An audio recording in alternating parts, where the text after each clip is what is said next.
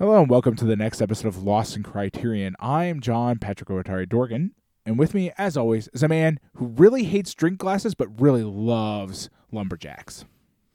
I am the Adam Glass, and that's why I shove all the drinking glasses off the table, but let the lumberjacks stay there. I mean, it's the real takeaways of this movie. I know that the people who made it have different things that they say it's about, but I know what I saw.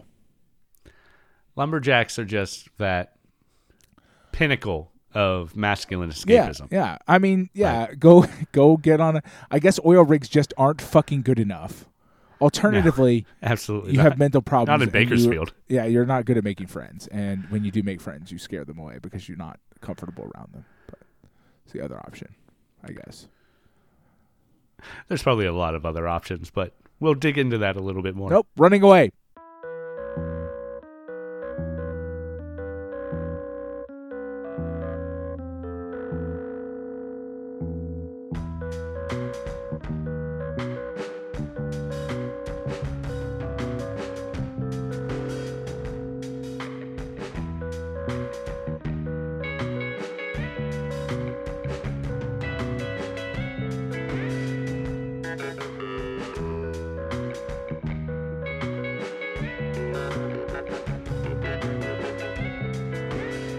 Well, before we get into the movie this week, I want to talk about our Patreon, but now I'm scared that Pat's left the podcast to jump onto a lumber truck. I can't do that to you because this is not a comedy podcast. We're not funny. It's true, we're not. But it would be funny. No, it would be hilarious to me. Right. But the fact that I would have to edit this for release, it would be less funny by the time it goes all to post. Good directors, if you have the power of editing, you could make me leave the podcast for any amount of time you want me to be gone from the podcast. Yeah. I guess ultimately, if this were live, it would be a lot funnier. Yeah, that's all I'm saying. That is true. No one's ever asked us to do a live show, which kind of hurts my feelings, frankly. Pat, let's talk about our Patreon. It's patreon.com/lostincriterion. Over there for just $1 a month, you can help keep us going and get access to some bonus content. We do a non-Criterion film over there. Our supporters get to vote on what we're going to watch from a list I put together usually, but sometimes the supporters suggest the list as well. And that's always fun because I love not thinking about things. Yeah, and we like rigging lists so that the supporter gets to watch whatever they want. Absolutely love rigging a vote. Oh, yeah. No, we're huge fans of it in every capacity. That's just the American way. We have a lot of fun on that Patreon. We do like I said, a non-Criterion film. We watch a really wide variety of films over there. I mean, not like as wide as the Criterion Collection has given us that's impossible. Itself just in the last month between Modern Times and Head and Antichrist.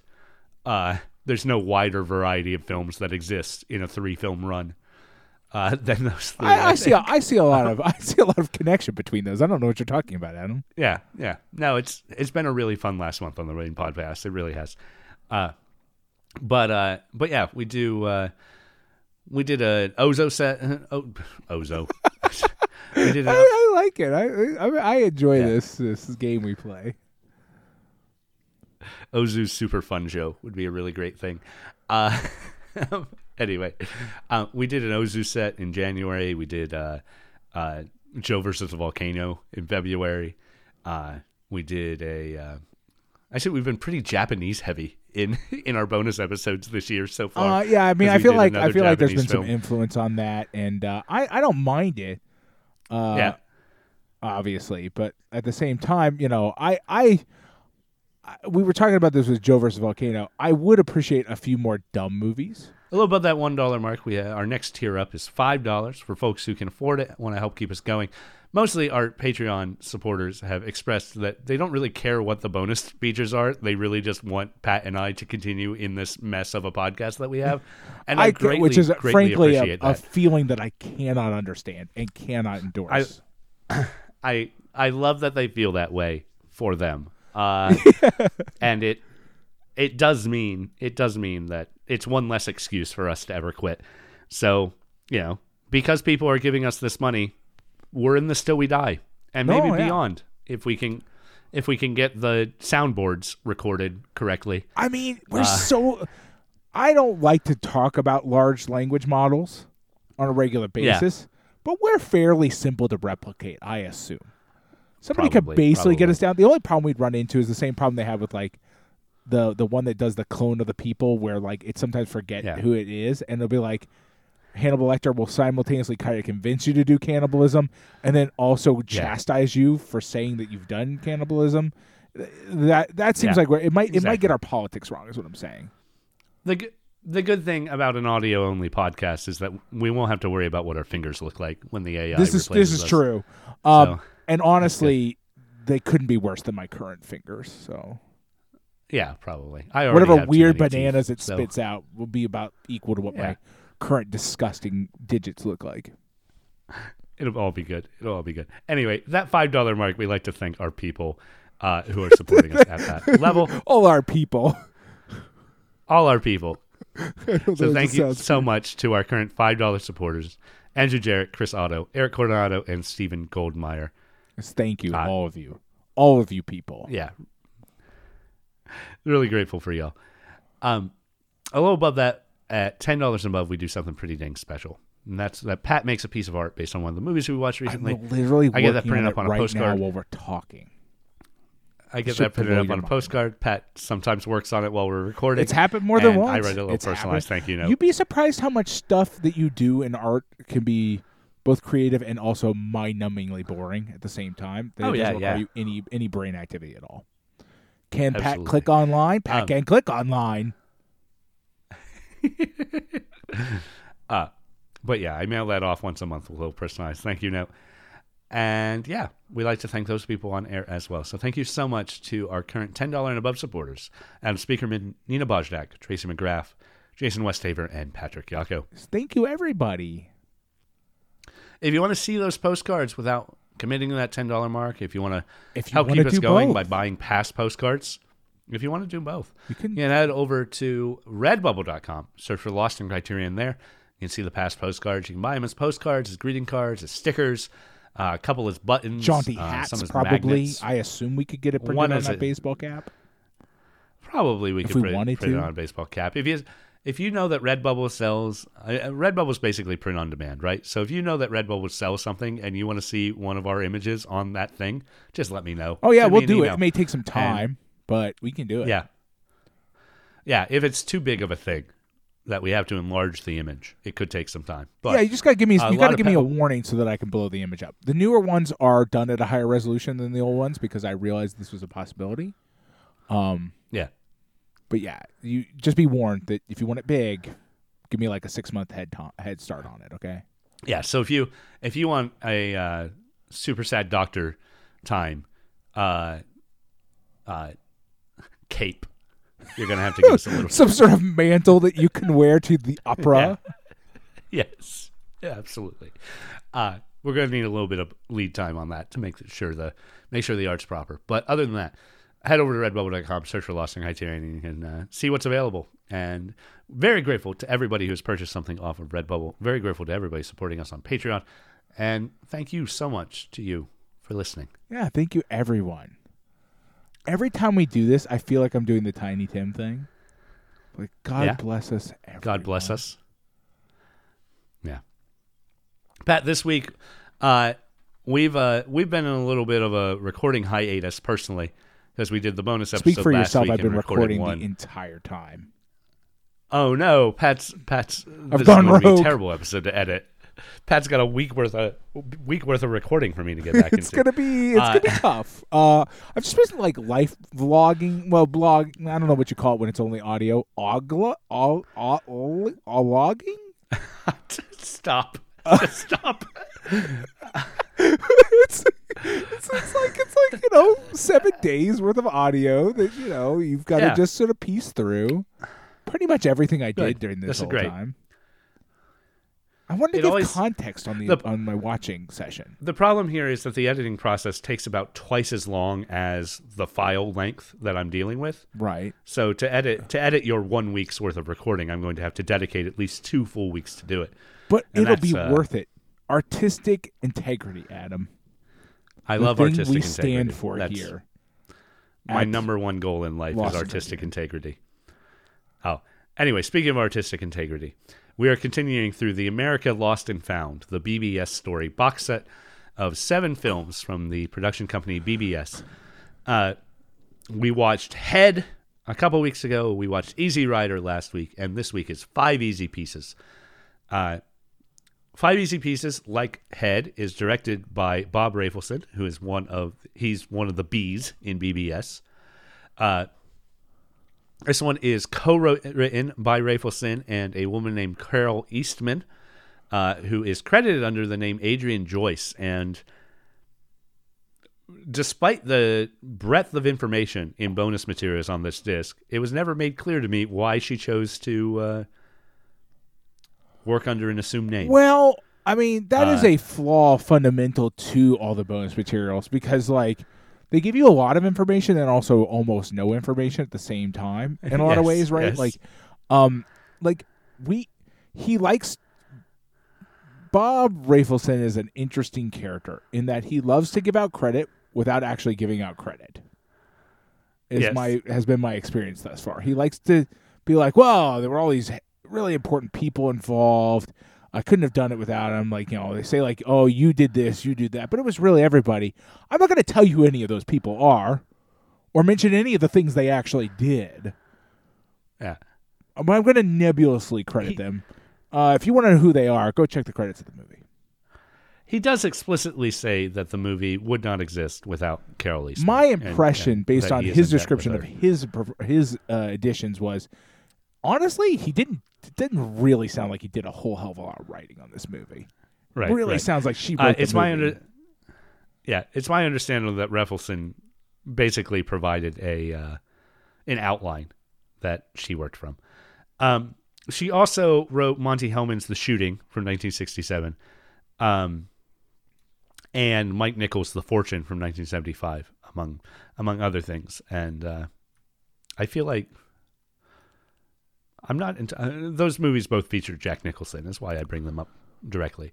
But I wouldn't be surprised if they end up in the Criterion collection in the long run, or maybe they already are. I don't know. Mean, but we might see them in the future. I would. I mean, if they're as good as this is in terms of writing and stuff. Yeah. This is BBS represents a time for Jack Nicholson. Obviously, we saw him last week in Easy Rider. And we'll see more of him moving forward. He is friends with Rafelson at this time, and he's in a time where he doesn't necessarily want to be an actor anymore. He sort of also wants to direct and write, and he wrote Head, and I think he directs one of the ones that we'll be watching. I forget. They said there was again, the bonus materials for being so robust are also kind of not that helpful. Like, I get real lost in what they're talking about and what's going on. Like, I'm paying attention, but I'm hitting the rewind button a bunch of times because I'm like, who said what about what now? I don't understand what's going on anymore. Yeah. So he wrote Head, and he directs Drive, he said, which is next week's movie. Okay. Which he also wrote the screenplay for. So yeah, well, it's a weird time in Jack Nicholson's life, when he just didn't want to be an actor, but also this is time where he goes from being a character actor to being a star, right? And this is his star making role, really, this week. As he did get nominated. This movie had a lot of nominations, as the BBS stuff generally had a lot of nominations, and won a lot of awards. But this is the one where they first broke into the Academy Awards. Now, they didn't win anything, but they were nominated for Best Picture, Nicholson for Best Actor, Karen Black for Best Supporting Actress, and Rafelson and Eastman for Best Screenplay. Like I said, didn't win any of those, but did win. Karen Black won the Golden Globe that year. They won some New York Film Critics Awards, and some other stuff. This is a time of, we've talked about this with BBS, with the previous two films. These movies are an American New Wave that's really pulling from Antonioni and that sort of style of Italian and French New Wave, of stories of real people, not the big Hollywood productions. Yeah. But I think they have the same. I mean, I know I'm interrupting the sort of prelude to this, but yeah, by all means, they have the same problems that a lot of those sort of New Wave stories tend to have, in the sense that like their in touchness with real people is always somewhat nebulous, always somewhat iffy. Like, because like real people are also incredibly boring.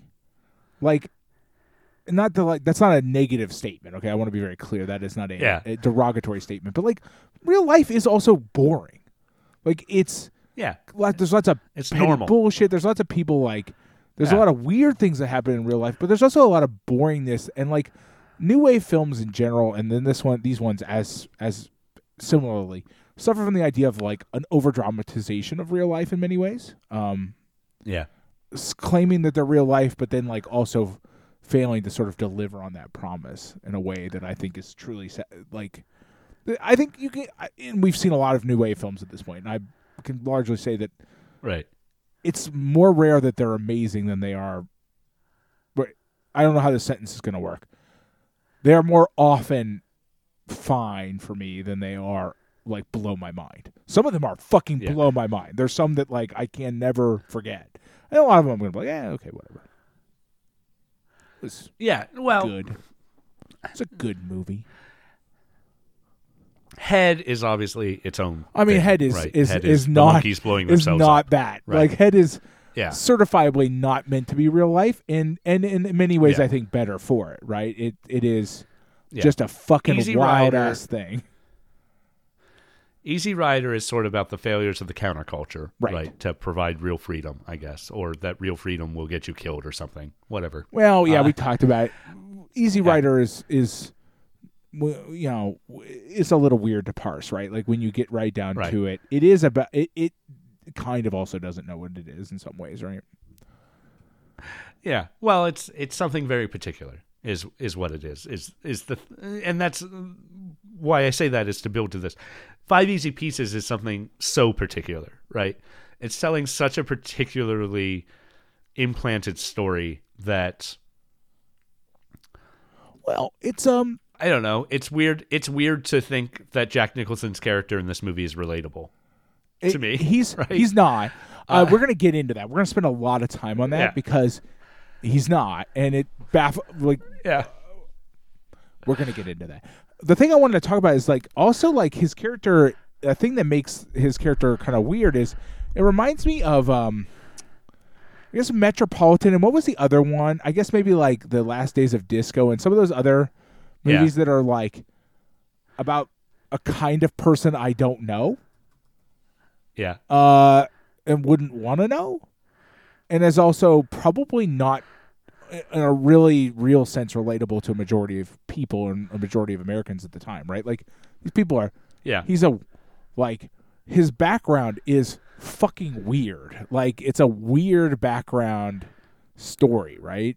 Like for his character. Right. And I guess in a manner of speaking, I think that Bobby Dupree is a realistic character. Someone disillusioned with his upper class artist background, wanting to have a real experience by doing real work. So he drives down the coast and gets a job at an oil field, and then realizes that he's also disillusioned by that because it's not his experience, right? He's just it's a mask. He's doing tourism, right? He's doing a kind of tourism. He's doing tourism. So he goes back home because his dad's dying, and he still can't relate there. But then his worlds are colliding because his pregnant girlfriend from the oil field stuff has shown up. So he runs away again to a new third. Yeah, I mean, it's a story of a baby man, and that all. Yeah, I mean, that all makes sense. And I get that. There's nothing wrong with making movies about baby men. Like, in all seriousness, it is a worthwhile thing to do. I would argue that a majority of stories in film have been made by baby men and are therefore, in some ways, stories about baby men. I feel like The thing that we're being... Boy, I'm going to go really hard on 5 Easy Pieces for some reason. Whatever, here we go. 5 Easy Pieces, right, is not that... I mean, maybe at the time, but I don't think so, really. When you really pare it down to what it is and its nuts and bolts, it's kind of a really frequently told story. I'm a disillusioned baby man who lashes out. Yeah. And the only thing that this doesn't have is some sort of cathartic resolution. The only difference that divides it from those kind of stories otherwise is the lack of that resolution. Right. At least he doesn't lash out in violence, usually. I mean, except for fucking I guess there's... waitress. I don't know. He seems... I mean, probably the thing that makes him more quote-unquote relatable is the fact that he does seem like he is a barely under control violent person. Like, we don't see him hit anybody, but you get the impression that he wants to a lot. The waitress scene is very weird because it just seems like wish fulfillment out of like some writer's perspective, they describe it as perspective, that, or even his perspective.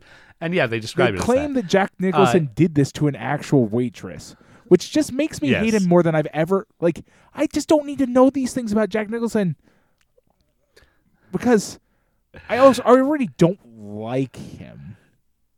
Yeah, personally, he's fine, but whatever. Yeah, I don't need. Yeah. I don't need that. I don't need to know that he was an asshole to a waitress for her implying that maybe they shouldn't hang out and waste her time all damn day. Yeah. Did you also see the bit, I can't remember if it was in a bonus material or just something else I ran across, where Rafelson tells a story that he had a similar experience with a waitress, but years later, and she made reference to this scene, and is like, yeah, no substitutions. Haven't you ever seen 5 Easy Pieces or whatever? And he says, seen 5 Easy Pieces. I made 5 Easy Pieces. Which just makes him more of an asshole. Yeah, it does make him. Like, the thing about it is it's like you made a movie that everybody, a ton of people in America watched a person do that thing and didn't admire him as a hero for doing it. Right. And then you're like, and then you sort of like bought into that personality trait like harder somehow. Yeah. It's unsurprising to me that we're going to be talking about the memed scene first, but let's get it out of the way. Might as well. Yeah, we really might as well. The thing about that scene is that everything about this movie in its time and place wants me to sympathize with Bobby there. And not just because I have worked as a waiter, because I know you have these feelings too. I've worked other service jobs. I've never worked as a waiter, but I know. Yeah, waiter is a particularly egregious one for this kind of stuff. My sympathy is definitely with the low-wage worker in this situation. Absolutely. This person who is just trying to do their goddamn job. Now, me as a waiter, I would recognize that this whole no substitutions thing is dumb. And I would be more apologetic about it probably in any given situation, but also it's probably something she's had to deal with multiple times already that day. Right. Like, no substitutions as a policy is a bad business policy for your restaurant. It's just dumb. Yeah. But it's also your not management is her bad. Policy. Right. I guarantee you, if she could do it, she would just give people substitutions because her life would get 7,000 times easier because she doesn't have to argue with these assholes anymore.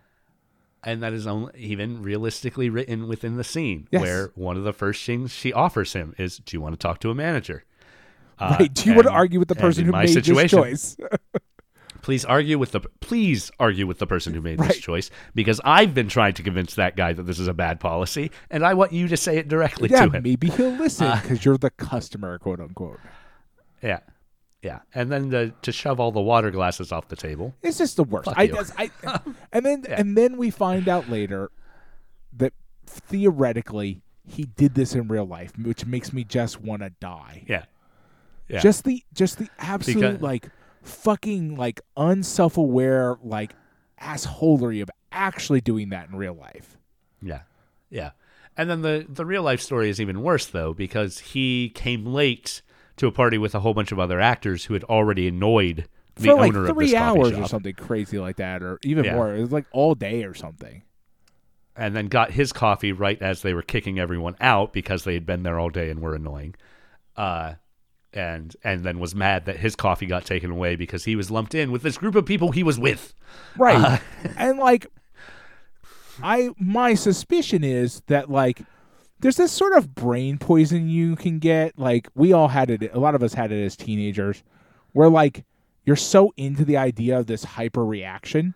You're like so looking for a chance to overreact that like you there were reasonable human ways that could have been resolved, right? Presumably, you could tell her like, well, just give me 5 more minutes and I'll finish it up and we'll get or something. Presumably, there's some sort of like human interaction way to solve that isn't making a huge scene, but you've become intensely obsessed with your ability / like right to make a scene. Now Bobby is supposed to be an anti-hero. Yeah. Bobby is an anti-hero in that he is a Karen. And Bobby is meant to be an anti-hero, and Eastman's very smart about the way she's written Bobby, and Nicholson's smart about the way he's portrayed Bobby. Yeah. Bobby is someone who does not understand his own emotions. Like the sequence of events from the intellectual conversation to his fight with the nurse at his dad's house, where he defends Rayette from the over-intellectualization and people talking down to her, and then essentially immediately tells Rayette to also fuck off, and then storms out because he wants to talk to Catherine about having sex with Catherine, but then discovers the nurse and his sister are having a sexual moment and decides to fight the nurse about it. And then can't fight the nurse about it. That is all a very realistic emotional journey for a guy who doesn't know how to deal with his emotions, right? Right. I mean, it is a realistic baby man journey. Like, I'm not going to argue that it's not realistic. It's just that, like, I don't know / super duper sympathize with that kind of person, right? Which is fine. It's okay to make a character I don't sympathize with. That's fine. Yeah, and like I said, he is meant to be an anti-hero here. He's not meant like. The ending of this movie, he's not meant to have made a noble choice. We know he has not made a noble choice, right? Right. Well, okay, we'll talk about that in a second because we've run into the classic anti-war problem once again. Well, no, he literally is sneaking away. I know, but the movie knows that he's sneaking. No, away, the movie knows. I agree completely. The movie knows. Yeah. I think some percentage of people definitely didn't get the memo. Yes. I know for a fact because the stories abound of people essentially replicating the behavior in this movie. Again, it's not the movie's fault. Yeah. The movie didn't do anything wrong.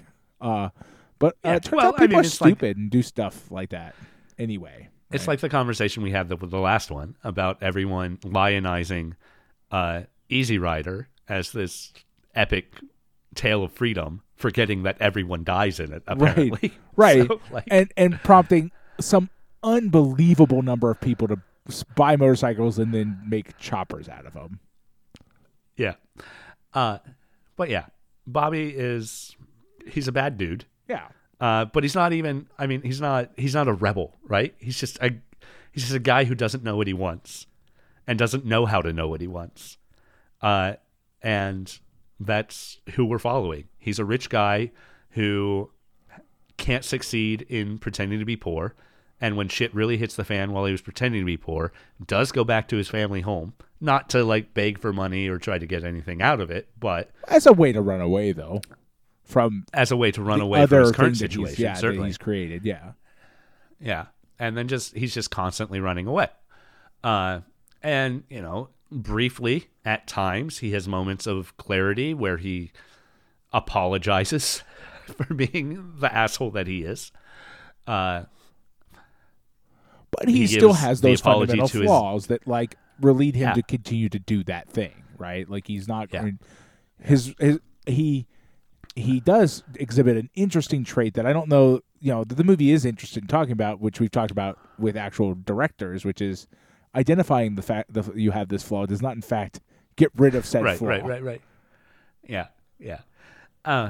And he never even necessarily identifies his actual defining flaws. He kind of. I think he apologizes to his dad. Right. I think you get the impression that maybe in moments of clarity he kind of gets what's wrong with him, and he just doesn't care to try to fix it. It's just not.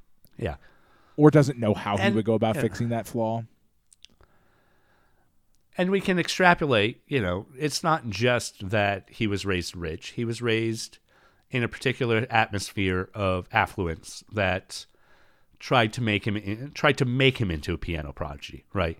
He is a piano prodigy but only because, but that's a manufactured prodigy. He was forced to be an artist. Yes, all prodigies are manufactured. You don't have to whisper that. It's we can recognize it, right? Everybody who's a prodigy is a prodigy because they had the resources to devote the time to do it. And anyone could become a prodigy if they also had those resources, really, ultimately. Someone might push back that I just said anyone. Sure, okay, whatever. I mean, I don't know that that's untrue. I don't know that that's not untrue either. But yeah, so, he comes from privilege, and he rejected that privilege, and that's great. But he rejected that privilege in a way where he's just putting on another costume. Yeah, I mean, I don't know that he's we get into this thing, like, you see this is a common theme in a lot of books and movies, right? But you always run into this thing about like this real sort of the ones that I really like generally do engage with the idea, like, did you actually reject it, or are you even capable of rejecting it, right? Because his immediate response to hard times is to run home. Yeah, maybe he's not begging for money, but he also doesn't ever seem hard up for money, actually. But running home is a form, like, he immediately turns to that safe haven in sort of the assumption that, like, that will just shake off all the problems. Like, that, like, just being there will rid him of these issues, right? Like, he won't have to worry about those things anymore. And he's probably 99% of the time right. Yeah. And, he likes his sister, but he doesn't like anyone else in his family. And he does seem to actually like his sister, right? Yes, I think so, yes. Yeah. And yeah, he's not interested in their world. And to be fair, the other brother, assuming it's his brother, Carl. I think that's what we're sort of unclear on that relationship. I think we're supposed to take away with that, yeah. Yeah. Given that he is credited as Carl Fidelio Dupree, or Dupia, he is also one of their. He's got the same naming convention. I mean, it could be like a cousin or something. Like that's also the sort of vagaries of that kind of family, right? Like, right. That's fair. But yeah, he's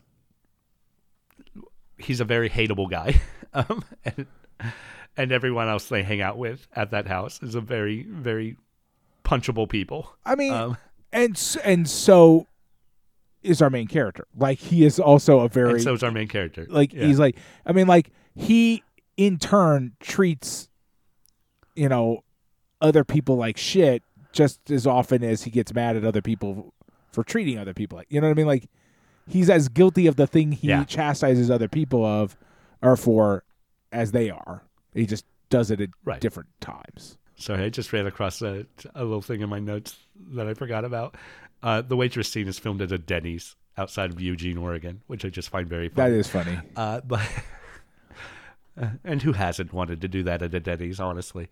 I mean, I would want to do it at a Denny's. I mean, and bear in mind that this is the only way you can actually do it at a Denny's without being registered as a maniac is to have their permission at a time, which is what you're doing when you film a movie there. So it is a form of wish fulfillment. But if you actually did it at a Denny's without their permission, you would be a horrible person, right? Like, it's a fascinating conundrum. I would also like to shoot a movie at a Denny's just so I could do that at a Denny's. Right. So that they know it's coming and they don't get mad at me. It is interesting here compared to, say, Easy Rider. Easy Rider was made on such a shoestring budget. And, like, our diner scenes in Easy Rider... Our other customers, our wait staff are the real people who were there, right? Right. Or people in the town that they found. Right. You have that air of authenticity that comes with that too, right? Like, well, the classic sort of like early in that new wave where you're like, well, we used real people for our, whereas here, our scene. The realness is that, it's a Denny's outside of Eugene, which means it is on the drive up from Bakersfield to Portland. But that's where the realism ends, right? Yeah, that's where the realism ends. It's a real place, but the waitress is played by an actress, and no one would really react that way, because if they did, they'd get punched. Yeah. And he doesn't get punched, so yeah. I think that Eastman's script is very strong, and I find it interesting, the variety of female characters that we have. Right. That they are all very interesting, and they are all I think that particularly Palma Apodaca and Terry Grouse, the two hitchhikers they pick up, could have just as easily been male characters. They could have, because these are characters. Right. These are characters that Bobby does not have sexual interest in, and just kind of surprisingly, I think. I know what I was expecting. I was kind of expecting at some point a sex scene between one of them and Bobby, which is I mean, I'm glad it didn't happen. Me too. But they are interesting people, particularly Palm, who gets a big chunk of monologues in the center of the movie about rejecting society and rejecting consumerism. Well, very specifically that classic point of rejecting consumerism, which is a thing we talked about a lot with Easy Rider last week, and we've talked about in general recently a lot lately. This sort of kind of like very false, high level sort of not really useful sort of social stance to take against consumerism, but without really like. She doesn't really have politics as much as she just has, well, what will probably transform at some point in the future into some sort of extreme right-wing opinions. Right.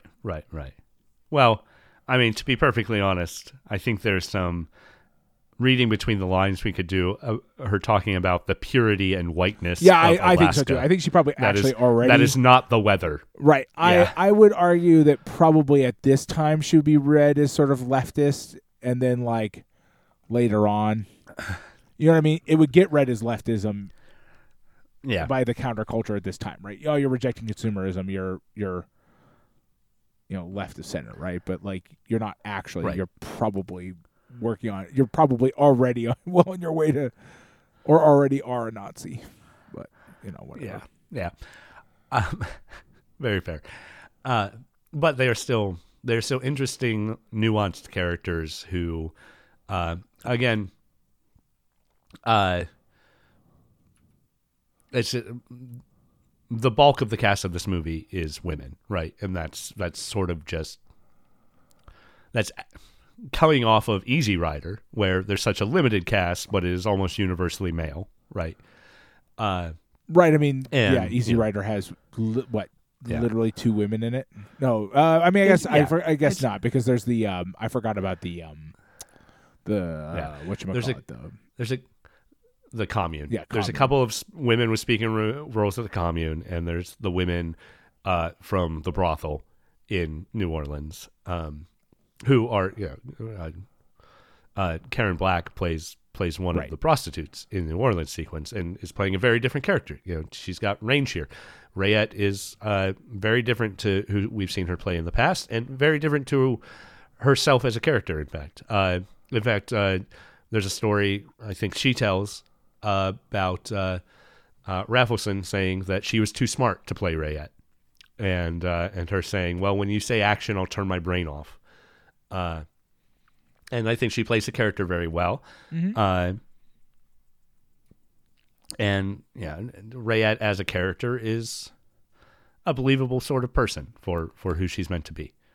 I think Rayette is much more believable than Bobby is. I agree. I think the act. I do earnestly believe that the acting Carole Black does for Rayette is better than the acting that Nicholson is turning in this movie, like legitimately. Yeah.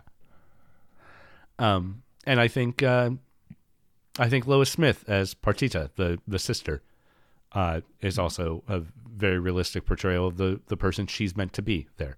And maybe that's because we're sort of sticks of characters. You know, if she were more nuanced, she might be less realistic. If we spent more time with her, she might be less realistic. But Partita feels like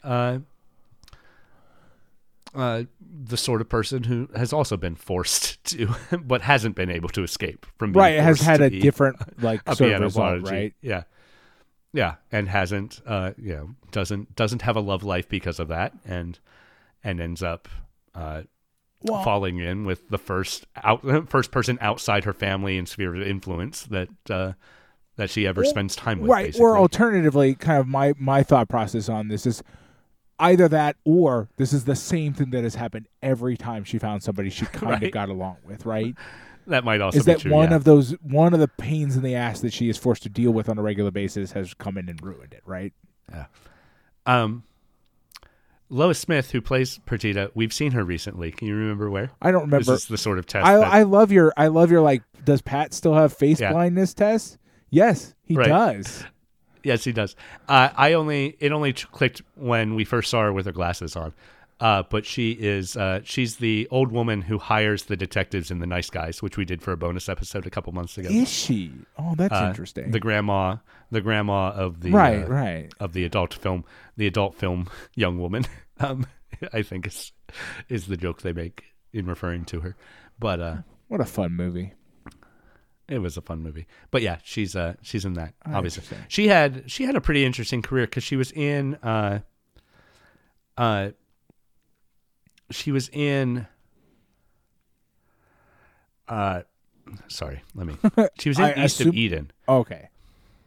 With that's the Elia Kazan movie and one of the very few movies that James Dean made before he died. Right. And she had a supporting role in that, and then basically didn't do film for 15 years. Really? Until 5 Easy Pieces. Yeah, she's in a couple of stuff the same year East of Eden came out. She was in another movie, and she was in another movie in 1970. I wonder why. But she did television work between 1955 and 1970. And then after 1970, she had much more consistent film work. Oh, okay. And has been in things that you've certainly seen. I don't think anything that we'll watch for the Criterion Collection. But, and I wouldn't remember any. The problem that we've previously stated will continue to be true. Has been true. Will continue one of her latest pieces will be something that will eventually be in the Criterion Collection, I'm sure, because she has a role in The French Dispatch, the most recent Wes Anderson movie as of our recording. But yeah, she was in The Nice Guy. She was in Lady Bird. She's had a bit of a career renaissance in the last 10 years. But some movies I've seen, so that's good. Yeah. But yeah, she was in Fried Green Tomatoes too. I've never seen Fried Green Tomatoes.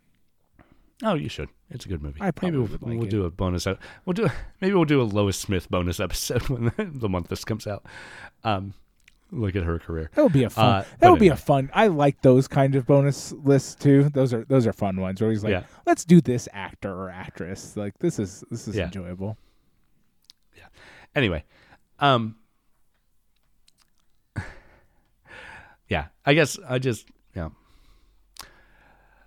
there's a really great female cast in this movie. Yeah. And all of the characters are different and nuanced in their own way, and they're not round because they're also sort of archetypes in their own ways too.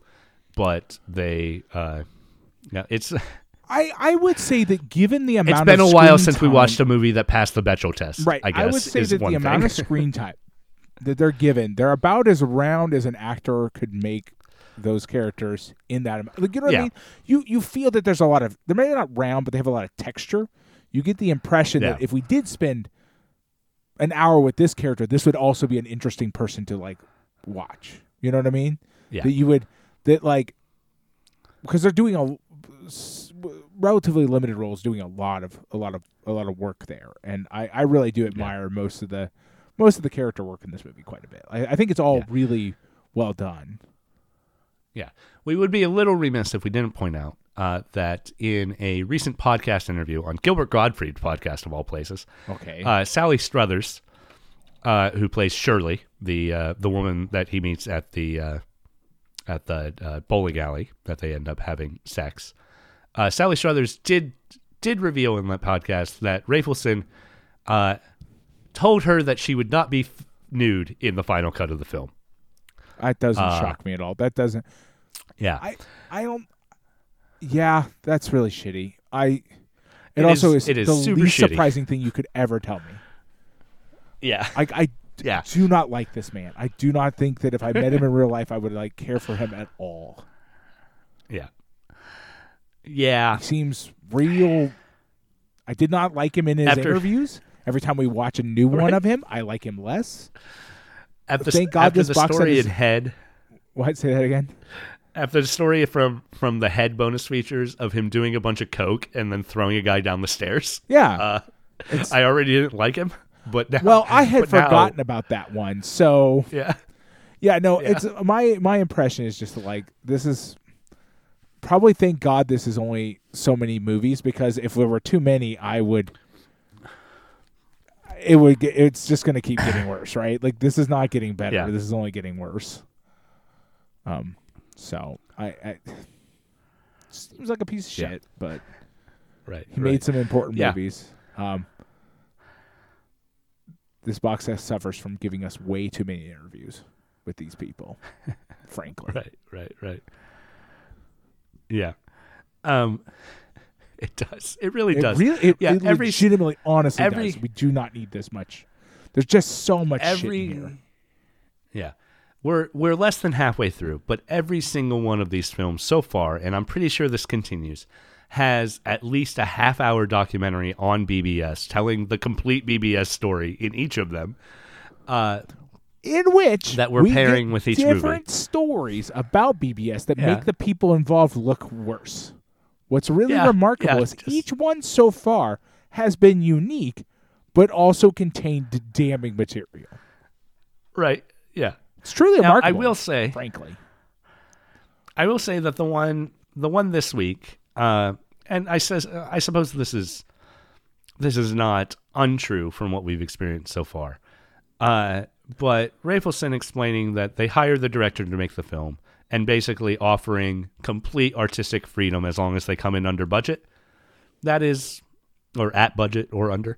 That is an interesting way of going about making movies, and it's fascinating.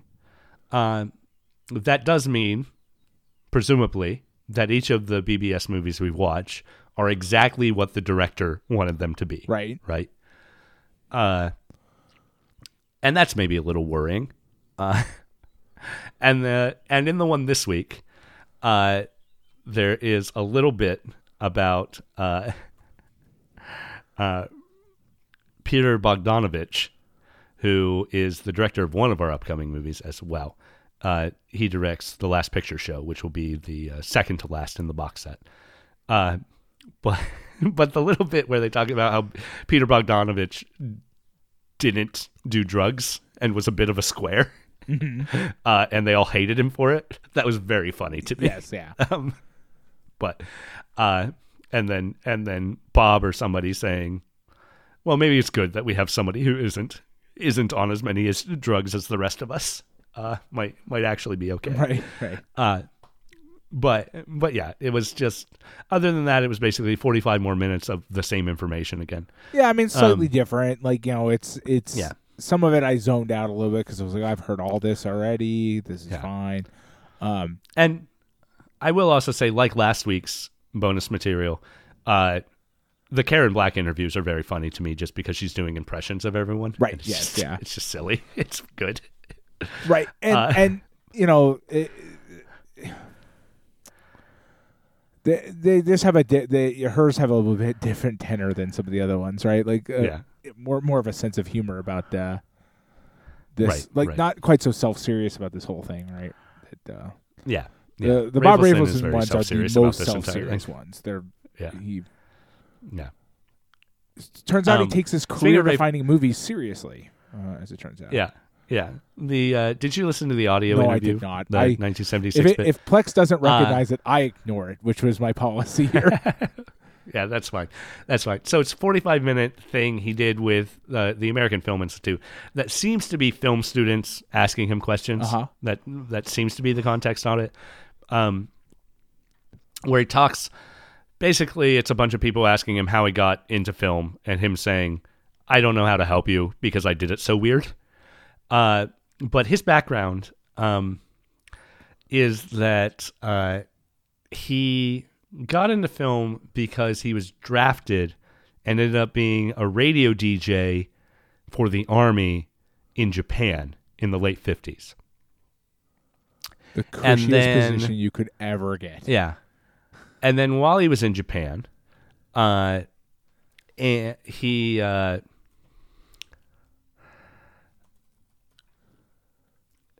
he, much like Donald Ritchie, who we've talked about previously, was living in Japan and ended up writing English language movie reviews for Japanese newspapers. So he became a movie critic in Japan. And then from that, he became a film translator for some studio. I can't remember which one, but it was the studio that did Ozu films. And from that, he says, was in a position to tell them what movies he thought they should push for American releases for, what ones were worth translating. And in fact, so it's his fault that some Ozu movies did not get released internationally, basically, is what that boils down to. Which, to be fair to him at the time, certainly, America would not have connected with an Ozu film, and it would have been a waste of money. Right. But, yes. Yeah. He did make the right decision there. It's just very silly that it is his fault that Ozu was not released in the U.S. And then he got back into the U.S. and started working in television and film production from his experience working at movie studios in Japan, basically. So he just sort of fell into things. Well, and then, but like he's got the it is a very weird process, right? A lot of directors and filmmakers and dudes in Hollywood and stuff have a trajectory post-war similar to this, right? Because it's the classic thing that, like, the joke online about, like, where you just would, like, walk into a store and be like, hey, I need a job. You got a job? And they're like, yeah, we got a job. Here, have a job. Here, now you're making $30 an hour or whatever, the equivalent of, like, $30 an hour. Like, it's like, just jobs in this industry also just sort of laying around, right? Post-war to a certain extent, right? And he's talking to people who... He wasn't... Right, but he wasn't wholly disconnected from film outside in, like, his personal life. He has... his first cousin was screenwriter and playwright Samson Rafelson. And, like, he was a generation older than Bob is. But Samson Rafelson wrote 9 movies for Ernst Lubitsch. Right, and so, we know for a fact that, like, those sorts of connections always help and always play a big part, right? Like, guaranteed that helped, right? Like, guaranteed that's what probably helped him transition from doing what amounts to odd jobs in Japan to, like, hey, I need a job in Hollywood. That person, that person probably, it's just the way it is, right? And his connection in Hollywood, we already talked about with Head, was a matter of timing, right? He had this idea for a jokey boy band show that he'd been shopping around for a long time and no one was interested in until A Hard Day's Night came out. And he happened to be in the right position when A Hard Day's Night came out for Columbia to say, hey, let's go ahead and make this movie. So, he got lucky in a lot of ways, and he had some family connections, it seems like, and he ended up doing his selective service in a way that allowed him to illegally also work for a Japanese newspaper. Right. So, it's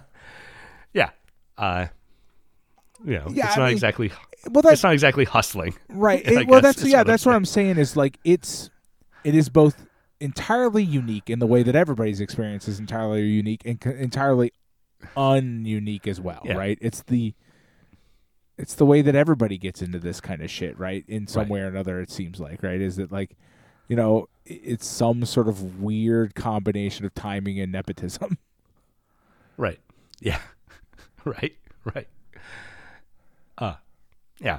To an extent where... I mean, in all seriousness, like, if you really think about things in a sort of broader sense, right? Would somebody else have come up with the idea of a jokey boy band show? You're damn straight they would have. Yeah. 1,000 people had that written in their notebook somewhere, right? Yeah. And certainly in the wake of A Hard Day's That's what Night, I mean, right? A ton of them were going to pop up, Herman's Hermits had movies in the wake of Hard Day's Night. Right, exactly. Like, it's the way it's going to be. And like not to underplay people's the results they got in the town, but like also like there's just, it's a classic thing, right? Like, I mean, there's 1,000 people had the ideas that he had, and they just didn't have the timing / nepotism combined together to make that happen. Right. Yeah. And like, there is we've watched now 3 of these behind the scenes BBS things and individual documentaries with Rafelson. 2 of the movies we watched already are directed by Rafelson. 1 more will be The King of Marvin Gardens, the last one in the box set, that we'll watch a month from now. And we've got a lot of Rafelson, and that Lubitsch connection has never popped up so far. So like, he has said, from what I've read, that Samson Rafelson was a dear nephew if he liked the picture. I was his favorite nephew, but if he didn't like it, I was a distant cousin. Is how his relationship with Rafelson went. So yeah. Anyway, it's. Yeah, he seems like an interesting guy, but he seems like an interesting guy who just did way too much cocaine. And I'm not interested in people who did way too much cocaine. And interesting in the way that I've got to put pretty heavy air quotes. Like, an interesting person I would not want to spend any time with. Right. Like, zero interest in this person as a person. And like, yeah, interesting artistic output for a while. Yeah. For a period of time. Did some stuff that is interesting, that seems to be in line with the sort of zeitgeist of the time, right? Like, matches up with that, which is cool. And I mean, it's a zeitgeist that I also have a hard time. I think a problem I run into with these movies so far has been that you combine all these sort of things together, right? It's in line with a zeitgeist that I find, frankly, wholly uninteresting. I'm not like you're disconnected from it. Yeah, it's not just a disconnection, but as time has gone on, my distaste for it has only grown, right? Like, we today deal with the aftermath of a countercultural movement that was self-possessed and frankly very selfish, right? Like, very self-focused, very and that pretended in its core to be communal, pretended to be pro a lot of didn't even pretend, but like put on the affect of a lot of things that didn't turn out to be things that they really were actually that interested in, right? And the slide in American society since then has really been the result of a lot of those movements, right? We in retrospect can see that a lot of this hippie counterculture movement of the late 60s, early 70s slid directly into reactionary politics of the 80s. Exactly. And it was the same people, not reacting to those people. It was literally the same people. Right, exactly. Like, a lot of this stuff leads directly into sort of NIMBYism and all this other stuff that we deal with today, right? And like, we're dealing with those people today. And so the romanticized view of it is I do my best when I'm watching to put it into the context of the time, but it's hard, right? Yeah. Because we have the value of a lot of hindsight. Right. And certainly artistically, these are doing very different things to mainstream movies of the time. Right. And I respect that. And Rafelson, in his position both as director of some of these movies and as producer of all of these movies, one of the producers of all of these movies, is facilitating that artistic freedom that is getting unique results, whether or not they are individually interesting to me results. They are unique results. And Easy Rider did not connect to me. Head did. I thought Head was really interesting. I agree. Head is. Yeah. But I'm getting the impression that Head is the oddball in this. Yeah. And I think that's going to pan out to be true. I do believe, right? Head is probably going to continue throughout this. This is my supposition, is going to continue to be the one that I think was actually like really interesting. Yeah. These are fine, but again, like I agree with everything you said, and I also firmly believe that we're dealing with a classic case of like, these are different ways of telling stories that have been told a lot, right? Like stories that we've seen a million times, and it's fine. It's good to tell them in a different way. It's interesting to tell them in a different way. It's good to have like non-resolution, to have like all these interesting ways of doing things. But, when push comes to shove, these are not people that Bobby is certainly not a relatable character. Yeah. And that's fine. It's fine. I wasn't like unable to watch the movie. I found lots of interesting stuff. There's a lot of neat things that happen, right? Like Bobby is a shitty person. And that can be interesting to watch. And he was in many ways interesting to watch. Jack Nicholson's acting is always hit or miss for me. There's movies in which I think he's amazing. There's movies in which I think he's annoying more than anything else. Right. And this is one of the ones where he's annoying. Yeah, kinda. I mean, he's fine a lot of the times. It's the Jack Nicholson blow-up scenes that, like, I think a lot of people really keyed into that I find very annoying. It's like those reactions are not as intriguing to me as I think they must have been and continue to be for a lot of audiences, right? Yeah. His character in Easy Rider was interesting for being a Southern Gothic character who walks into Easy Rider. Right, yes. And exists for a little bit. Just floats in. Well, he's the, I forget the name of I've already forgotten, Terry Gross and the other person. Palm Apakadaka. Yeah. He's the that character of Easy Rider. Essentially, yes. At least Terry and Palm don't die when they leave the movie. I mean, there was a chance in the movie. I mean, like, we can chalk that up to Carole Eastman being a better writer. Right. Well, there is actually a little thing. Eastman's original ending to this, which I like a lot better, frankly, had Bobby dying. Yeah, do you? I think it's more interesting. I think I understand the value of this sort of like him just fucking hitting the bricks. I really get it. I think it's an interesting choice. Yeah. It does play up the fact that Bobby is gonna do this Bobby thing over and over and over and over again ad nauseum. So the current ending is good. I do like it. I think it does track with the character. It makes sense. But I also really like the idea of Bobby like being an asshole himself right into a river. Yeah. There are two ways I could see within the realm of how the original ending was described. There are two ways I could see it going that I would not like. Okay. One is that, we see the lead up to what would be the ending that we have already in the film.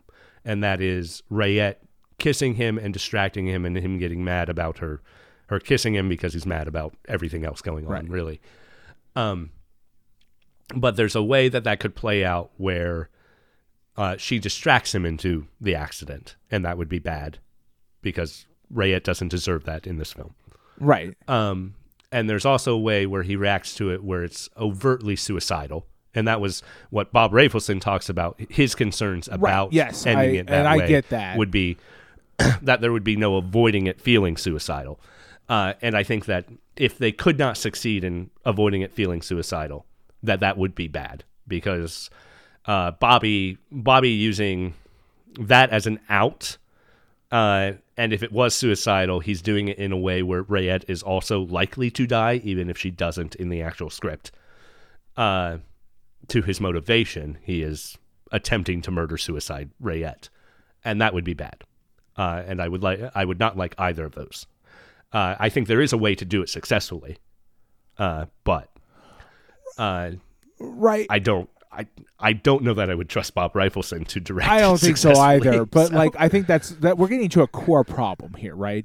We're getting into a couple core problems. Is that like he didn't like it because it's okay. I have a couple. There's a couple core problems I think are worth talking about. Number one, give the director the money and don't let them do whatever they want, so long as they stay under budget. Does not apparently apply to the writer of the movie. Only to the director, right? Yeah. We get into some very like director as this sort of director as auteur, like this whole like it's his vision. It's like, well, lots of people were really involved with this. I'm not going to name any of them or tell you anything about any of them. And Rafelson jokes about auteur theory in the AFI interview, where he says, "Well, I'll start each of my movies with a solid bit of color, and then years from now, someone might be able to watch them all and say, oh, the same guy made all those movies." And he says it as a joke about auteur theory. Right. To his credit. But anyway. That's not necessarily, the way that film deals with directors is not necessarily his fault, right, or anything like that. But Right. But again, it doesn't apparently apply to the director or to the writer, right? The actual person who like conceived of this whole thing and like made it exist in the first place is not given the same value credit as the director who makes it into a film, right? Like, she had an idea, and I think that idea is interesting. And I understand the misgivings that are associated with it, and I'm not sure that Bob Rafelson had the chops to pull it off. Right.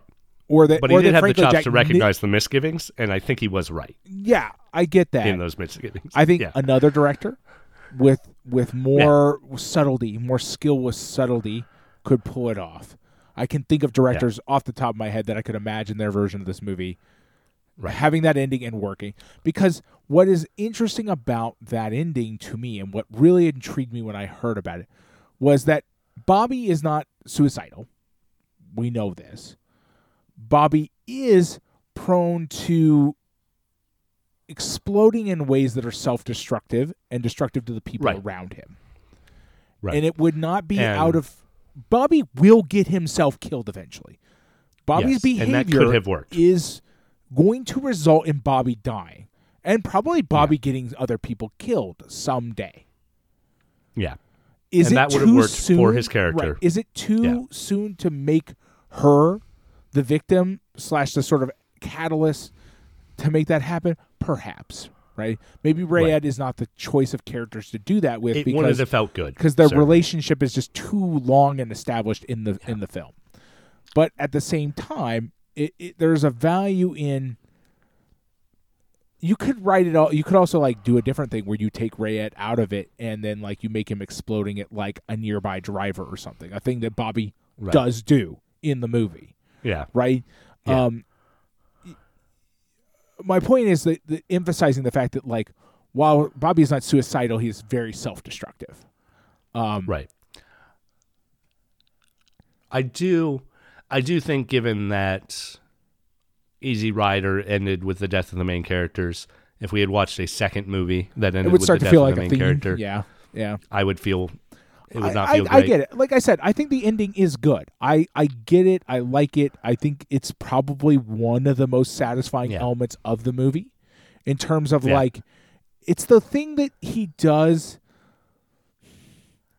It's the thing that character does that talks about who he is in the least overacted way. Right. He just does the thing. There's no explosion. There's no wild thrashing about. He just runs away again. And who knows, right? Like now that like he's kind of burned his bridges at home even harder, maybe Rayette's the one he goes to, like, like when he runs away from the next one, maybe Rayette is where he lands as a part of running away from the next one. You know what I mean? Like it maybe. We don't know, right? Bobby's not that old, right? In the story, right? Yeah. And so we don't know what Bobby's progression of life is like, where he runs to hide at any given time, right?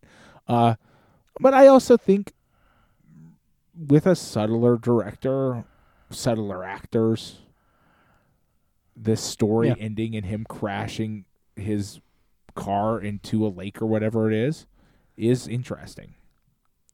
Yeah. Yeah. It could be. The other thing about that ending is that Eastman apparently was writing a sort of subtle-ish reference to the Kennedys in this whole situation. Yeah, I get that. So Bobby would have been a direct reference to the whatever I can't say that word. Chappaquiddick. The Chappaquiddick incident. With Edward Kennedy, and crashing while coming off the island, and to her scripted credit, she would be reversing the situation where the Kennedy dies instead of the woman. Right. Well, yeah. So, but yeah. I mean, also it doesn't really work as a reference to that. Well, just the here's way, what the way it plays think. Out. I don't think, but I will push back on that. Because I think it comes down to who's directing the movie and what kind of movie it actually comes out to be, right? Because the writer doesn't know what's going to happen when they're writing, right? Yeah. This is a subtler movie with subtler actors. You suddenly get that rich boy who runs away from his responsibilities and his problems, this very Kennedy political family sort of bullshit, right? Leaves a wake of human disaster in his path as he sort of runs away / playboys his way around the United States eventually. Yeah. And the slight difference being that he ends up killing himself instead of the person he's with, right? I'm not sure that Carole Eastman knew the kind of director she was writing for. You know what I'm saying? Rafelson's not a subtle director. He is not. It's just not a tool in his tool bag, and he does not know how to use it. And neither does his main actor. Neither does Jack Nicholson, really, at this point. So, what are you going to do? Yeah. So, I don't know. The whole reading that she was making a reference to the Kennedys through the Dupuis family. Well, okay. But instead of it being a piano prodigy, we're talking about a family that constantly put, as a fundamental, term of being a part of this family is you must be involved heavily in politics and must be successful at it. Instead, you swap that out for music, different kinds of music, right? Right. Everybody has to do that. Everybody's pushed to do that extremely hard. Some of them run away from it. Some of them don't. But they're all the same sort of Yeah, but Partita wasn't lobotomized in the movie, so okay. So really the references are, but I'm kidding. She's had a lot of her personal agency completely removed as a person. Right. No, it's very much. It is as much. Five Easy Pieces is as much a movie about the Kennedys as Arrested Development is a show about the Bushes, and we all accept it. Right. Well, that is yes. I think it's just it's a matter of director and who's in the movie and everything like that. And intent, really. Right. I don't think Bob Ravelson's trying to make a movie about the Kennedys. No. And I don't think so. As a result, you get a thing that's kind of about that thing, sort of maybe in a real tangential way, right? Yeah. Yeah, I think that's fair. I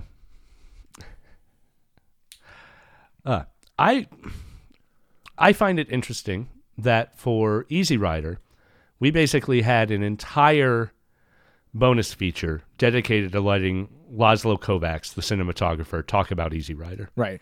And Easy Rider was a beautifully shot movie for his part. This movie, despite Kovacs being a fantastic cinematographer, as established last week, this movie, has some interesting camera sort of set pieces. I think the highway stuff and the stuff in Bakersfield is shot very interesting because they're desolate areas that are shot to be desolate. But it's not especially cinematographic amazing movie. And we hear nothing from Kovacs about this movie. I think it's Rafelson, maybe, I forget who talks about it, like the idea that like those like really wide panoramic shots that like that demonstrate that desolation. I forget that it's referenced in one of the bonus features, but I don't remember exactly how they talk about it. I can't remember if it's Rafelson talking about Kovacs doing it, or I forget the setup for that. It is mentioned, and those are some of the more visually interesting bits of the movie. Yeah. I think particularly the highway scene where he gets up on the flatbed truck and plays the piano. Mm-hmm. Just the fact that this is a highway with an exit and people trapped in the middle of nowhere. There is nothing around. It's just flat desert, and the highway is being engulfed by sand while we're sitting on it. Would be fantastic commentary about the place of cars in our society if they were trying to make that commentary. Though I don't think they are at that moment. But yeah, and I think the final scene, the final shot, that sort of crane shot of the truck pulling away and Rayette coming back to the car and realizing he's gone and going looking for her, as we get just the character list on screen for like a full minute or more. I think that's very interesting. And that is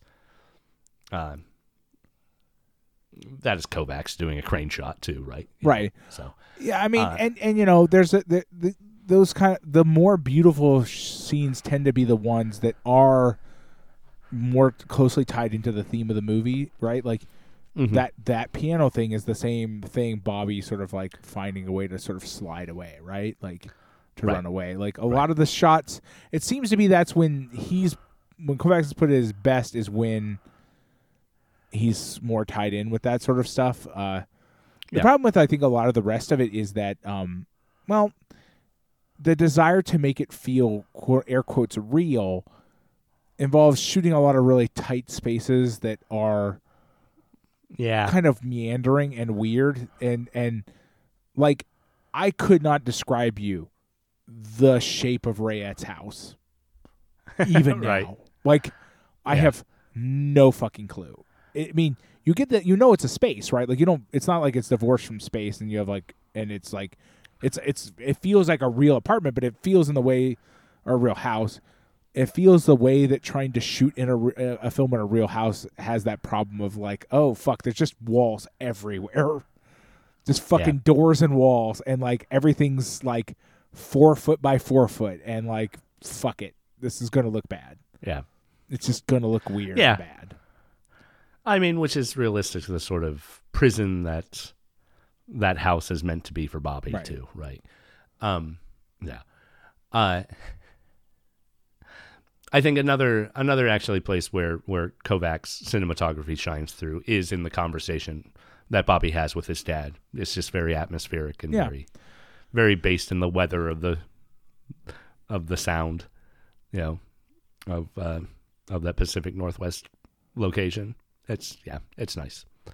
I mean, there are beautiful shots. It does run into the fact that like the Pacific Northwest, especially, is a very beautiful place that but when shot in a certain way is not beautiful to look at all. Yeah, especially with like 1970s film stock, and then like not trying to make it look beautiful. You know what I mean? Like you got to get those vistas and stuff. If you don't have that, and you just have like a relatively tight shot of a parking lot or driveway in a place in the, you know, the northwestern United States, it's actually pretty ugly. It's quite gray in that way, right? Well, I think it is actually an interesting thing about this movie, about how much of these beautiful shots are broken up. You know, in Bakersfield, obviously we have the oil equipment doing it, right? But on the highway in Bakersfield and in the Pacific Northwest with the ferries, car infrastructure sort of is destroying natural beauty. Well, just human built infrastructure in general, right? Is messing things up. Yeah, and that's an interesting thing that,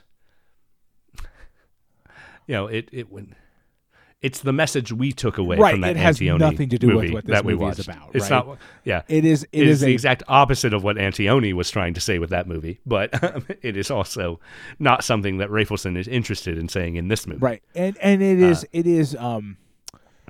is a fundamental like result of the fact that like that is a truth about the world we live in, right? Like and the truth about the world that the people in this movie lived in. And in some ways, they lived in a worse version of it, right? In some ways, right? Because if you look at like the history of things like the EPA and stuff like that, right? Like one of the reasons some of these things came into existence is the world, like America was a gross, disgusting place.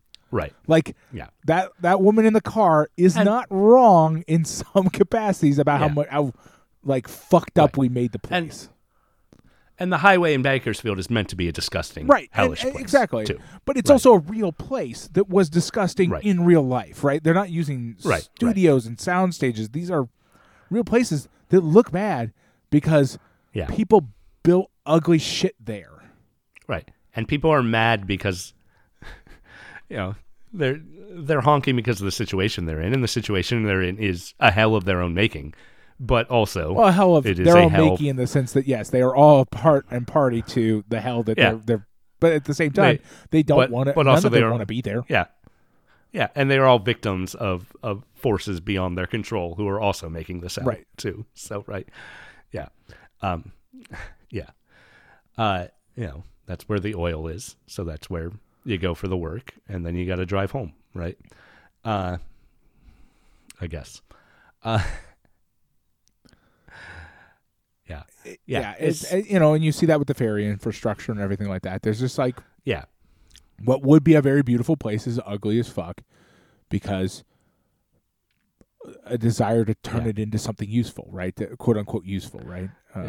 The road movie aspects of this, the road trip movie aspects of this are interesting because coming off of Easy Rider. Because where Easy Rider would give us long shots of the motorcycles and just, rock music playing. Here, because of the way the plot goes, we get little musical interludes, but most of what we're getting are the car driving and maybe some shots of the car in the world.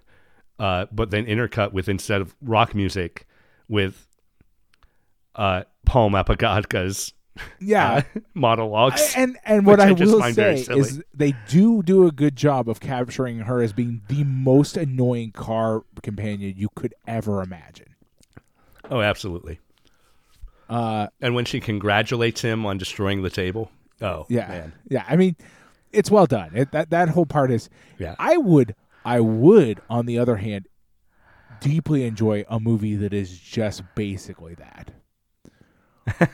Where and it's obviously it requires branching out in different ways, but it's just the drive from like Southern California all the way up to like Washington, just like kind of trying to capture how because whereas Easy Rider is about that freedom, right? The freedom to explore the world and stuff. What an actual drive like that actually is like for most people who have to do something like that, which is basically hell. Even if you're doing it by yourself, you're still on how many hour drive through an entire coast? Like that's just hell. So I don't know, but that's not what this movie's about. She's an interesting character in the sense that like I don't know. It's a very interesting character that I don't 100% know what the place of that character is in the grand scope of the movie. Yeah.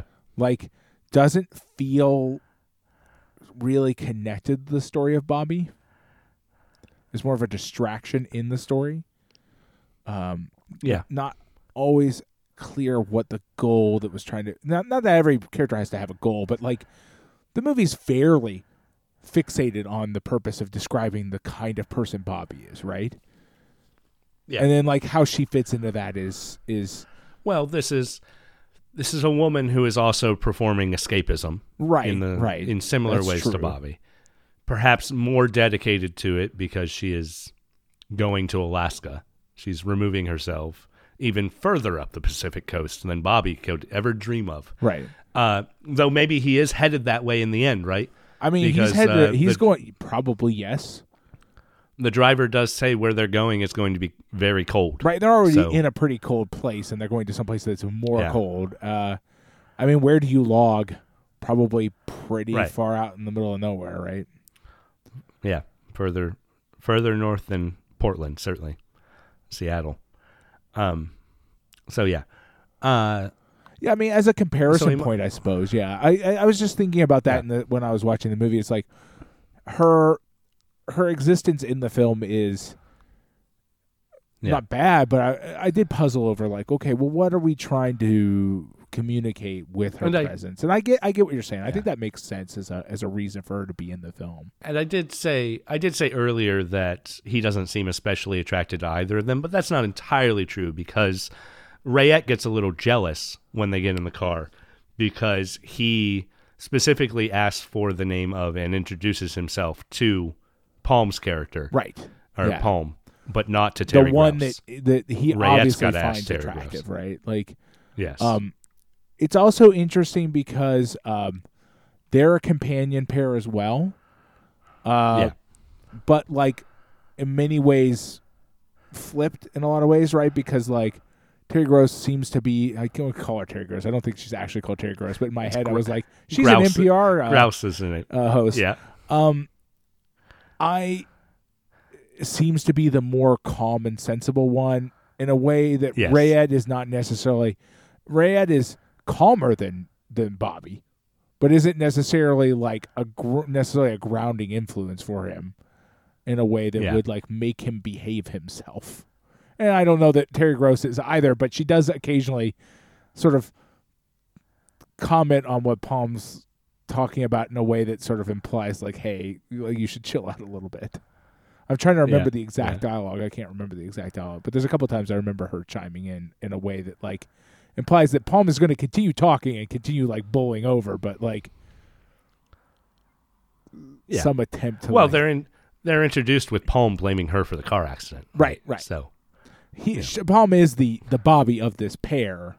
Right. It's just that Terry and Rayette are not quite a identical set in the same way that the Palm and Bobby kind of are, right?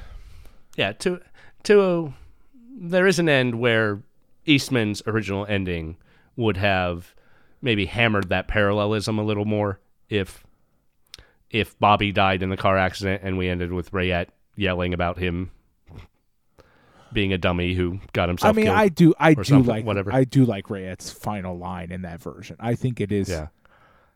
Oh yeah. I'm picturing her delivering that is really exciting to me. It is a very it is a cool ending in that way. I would also say that Palm is also more ideological in her running away. Now, whether or not that ideology is a cover, but Palm is someone who verbalizes a lot of the thoughts that Bobby seems to have had, right? And is ultimately, really, as we've alluded to, just as confused as Bobby is. Oh yeah, and will be, and these ideologies and ideas are both bad and dangerous. Don't get me wrong. Right. Yeah. I mean, Palm's headed to Alaska in a new colonialism, and that is really ultimately something that I think the Commune and Easy Rider hints at. But we're still so firm in this viewing of that sort of hippie movement as good, right? That we can't see it for what we could see it in retrospect now. Well, right, as an appropriation of native cultures that still necessitated the, occasionally it did lead to allyship and moments of unity. But it is still fundamentally built on this noble savage view of right, and you combine it with Native the fact Americans. That you're like these sort of like poorly conceived of sort of like pseudo communes that aren't really communes in a lot of ways. Like Well, it's interesting because in Easy Rider, not to keep going back, but like in Easy Rider, in one of the commentaries, they were talking about like kind of they're poking fun at the sort of the plastic communes that were like their domains as this sort of like meant to be a sort of comparison to like the good real ones, and I'm like, right. Okay, if you say so. How many of those there actually were? They actually made their way into existence and continued to exist, but yeah. I just feel like Palm here is playing into ideas of Alaska as this empty wilderness, right? This to go, this explore, pure untouched which country, is right? Which is the same manifest destiny. Oh yeah, it's shit. Yes, absolutely, and it always has. And she combines it with this sort of very ideological bent towards like this idea of purity and stuff. That's like pretty gross, but like even Bobby doesn't even have that gross idea. Right. You know what I mean? Bobby has no ideology. Bobby has no. Yeah, Bobby knows what he doesn't want, but what he doesn't want is just what he's in. Right. Right. And it's always what he's in, no matter where he is what he doesn't want. So he's got that's Rafelson views his ending of the film as one of Bobby continuing his search for meaning.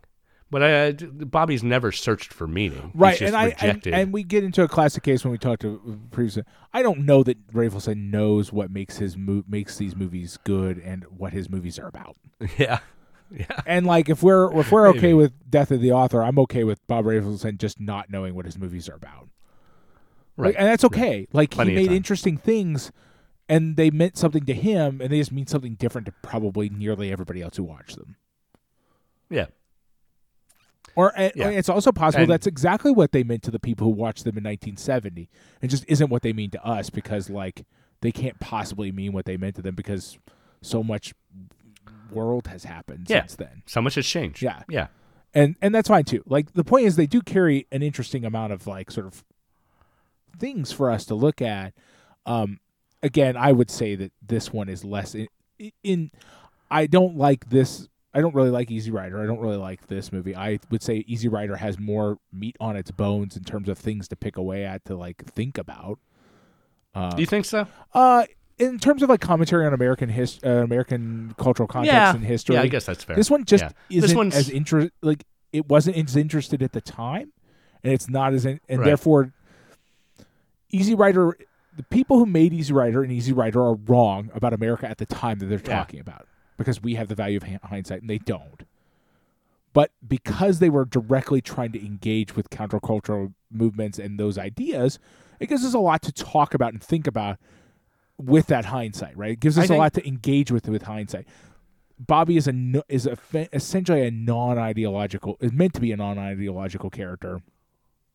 Doesn't make a lot of commentary about American society at the time. Yeah. I think it's very possible that Eastman was more interested in making this movie a class commentary than Rafelson was. I think that's definitely true. I think that there are seeds here that could have explored in different ways, but ultimately what we get is a look at class relations that's not a critique of class relations. Right. And I think the lack of critique is probably mostly on Rafelson, right? Like you could direct and write those. You could direct and play those scenes out in different ways that really hammer home the way that Rayed is treated in that family, the way that like they view, the way that he treats people who he. Every so often we get a hint of dialogue that really makes it clear. The clearest one is probably when he's dealing with his friend at the oil rig, where he just unloads a bunch of classist bullshit on him, right? Like and like. I'm betting that a different version of this movie has a lot more of that, right? Where where it makes it very clear that he is a tourist, a wealthy tourist in the realm of normal people. Yes. Right. And I think there's a lot of parallelism in the script. We already talked about the original ending compared to the car accident that introduced Palm, but like the highway scene and the stationary cars in the highway scene compared to the stationary nature of the ferry, right? The difference is class. The difference is the purpose of the stationary cars here, right? And I think that I think that the waitress scene is parallel to the scene of the intellectual conversations trying to condescend to Rayette. Right. Yeah. I think there is a parallelism there in the script that does not exist in the movie. Right. And the movie version does not engage with that stuff, and therefore gives us a lot less to work with, right?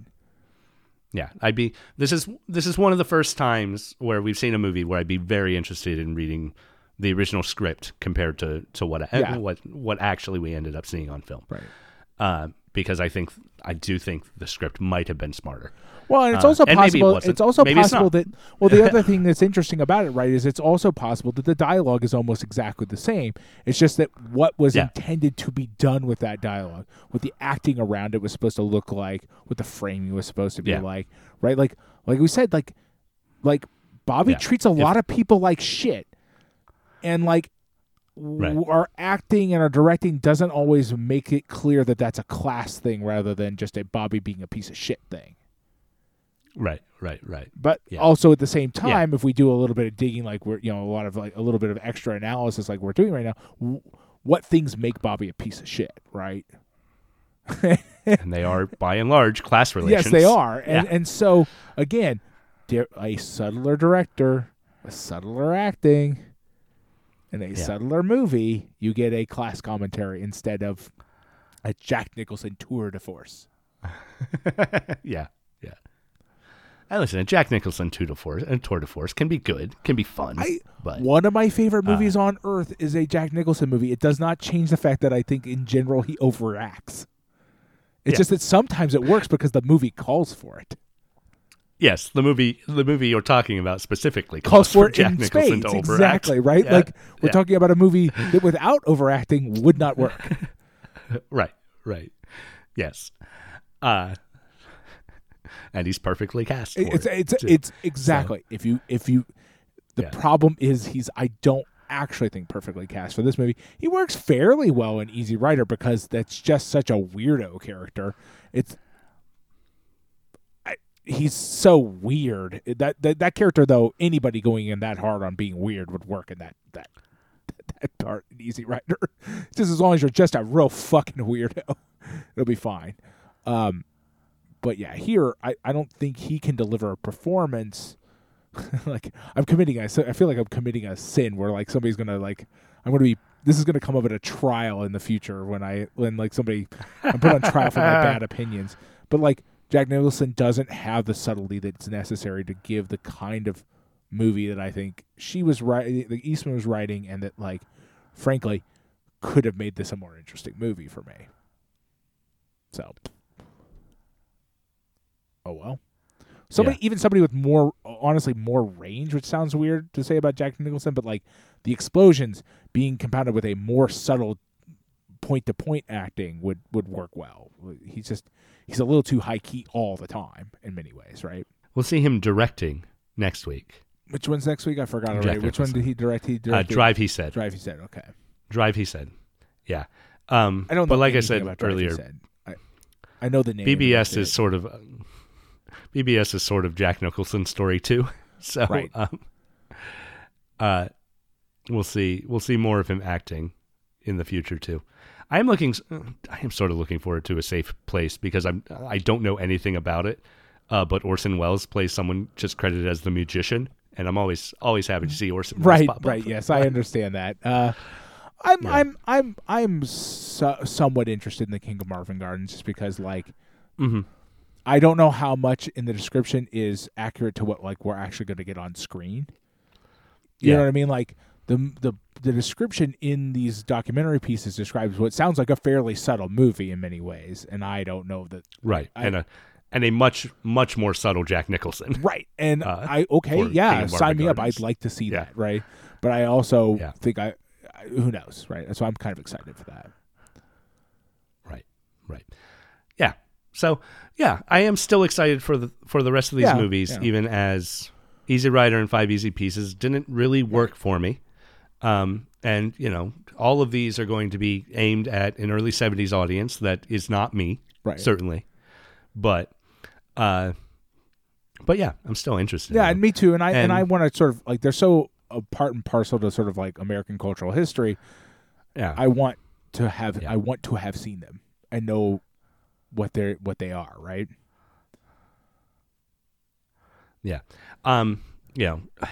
It doesn't look like Carole Eastman ever wanted to direct. But this movie does make me feel like someone who could have been closer to her script, maybe. Right. Yeah. I'm trying to. Would have been better here. I can think of other directors that I was like, oh man, like this director's version of that would be really interesting to watch. Yeah. But yeah. Anyway, I think we could probably pull this one to a close, though. Yeah. We've been talking about 5 easy pieces. Directed by Bob Rafelson, starring Jack Nicholson as anti-hero Bobby Dupia. And great. Really starring Karen Black as his girlfriend. Yes, Renette, I mean, legitimately and the rest speaking, of the female cast. the best performance in the movie, bar none. Yeah. So, yeah, doing a lot better. But yeah, an interesting little movie that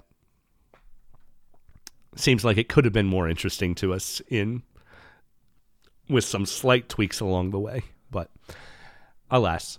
Next week, it'll be Drive, He Said, directed by Jack Nicholson, the next film from BBS in our America Lost and Found, the BBS Story box set. So look forward to that.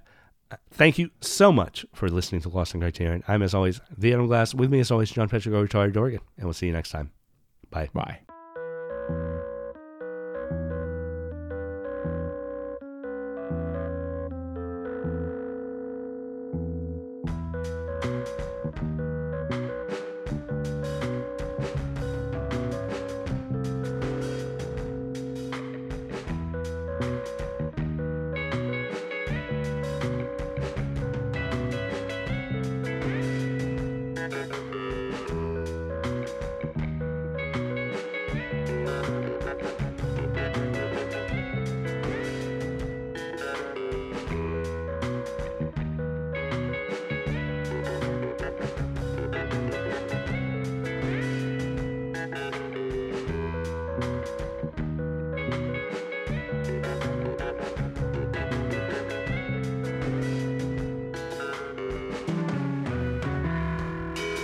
This has been Lost in Criterion, hosted by me, Adam Glass.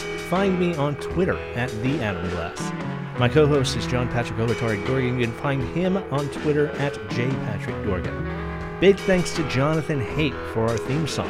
Check him out at jonathanhape.bandcamp.com or hear more from him on any streaming service. Also thanks to all our Patreon supporters, iTunes reviewers, and Redbubble customers. And hey, thank you for listening.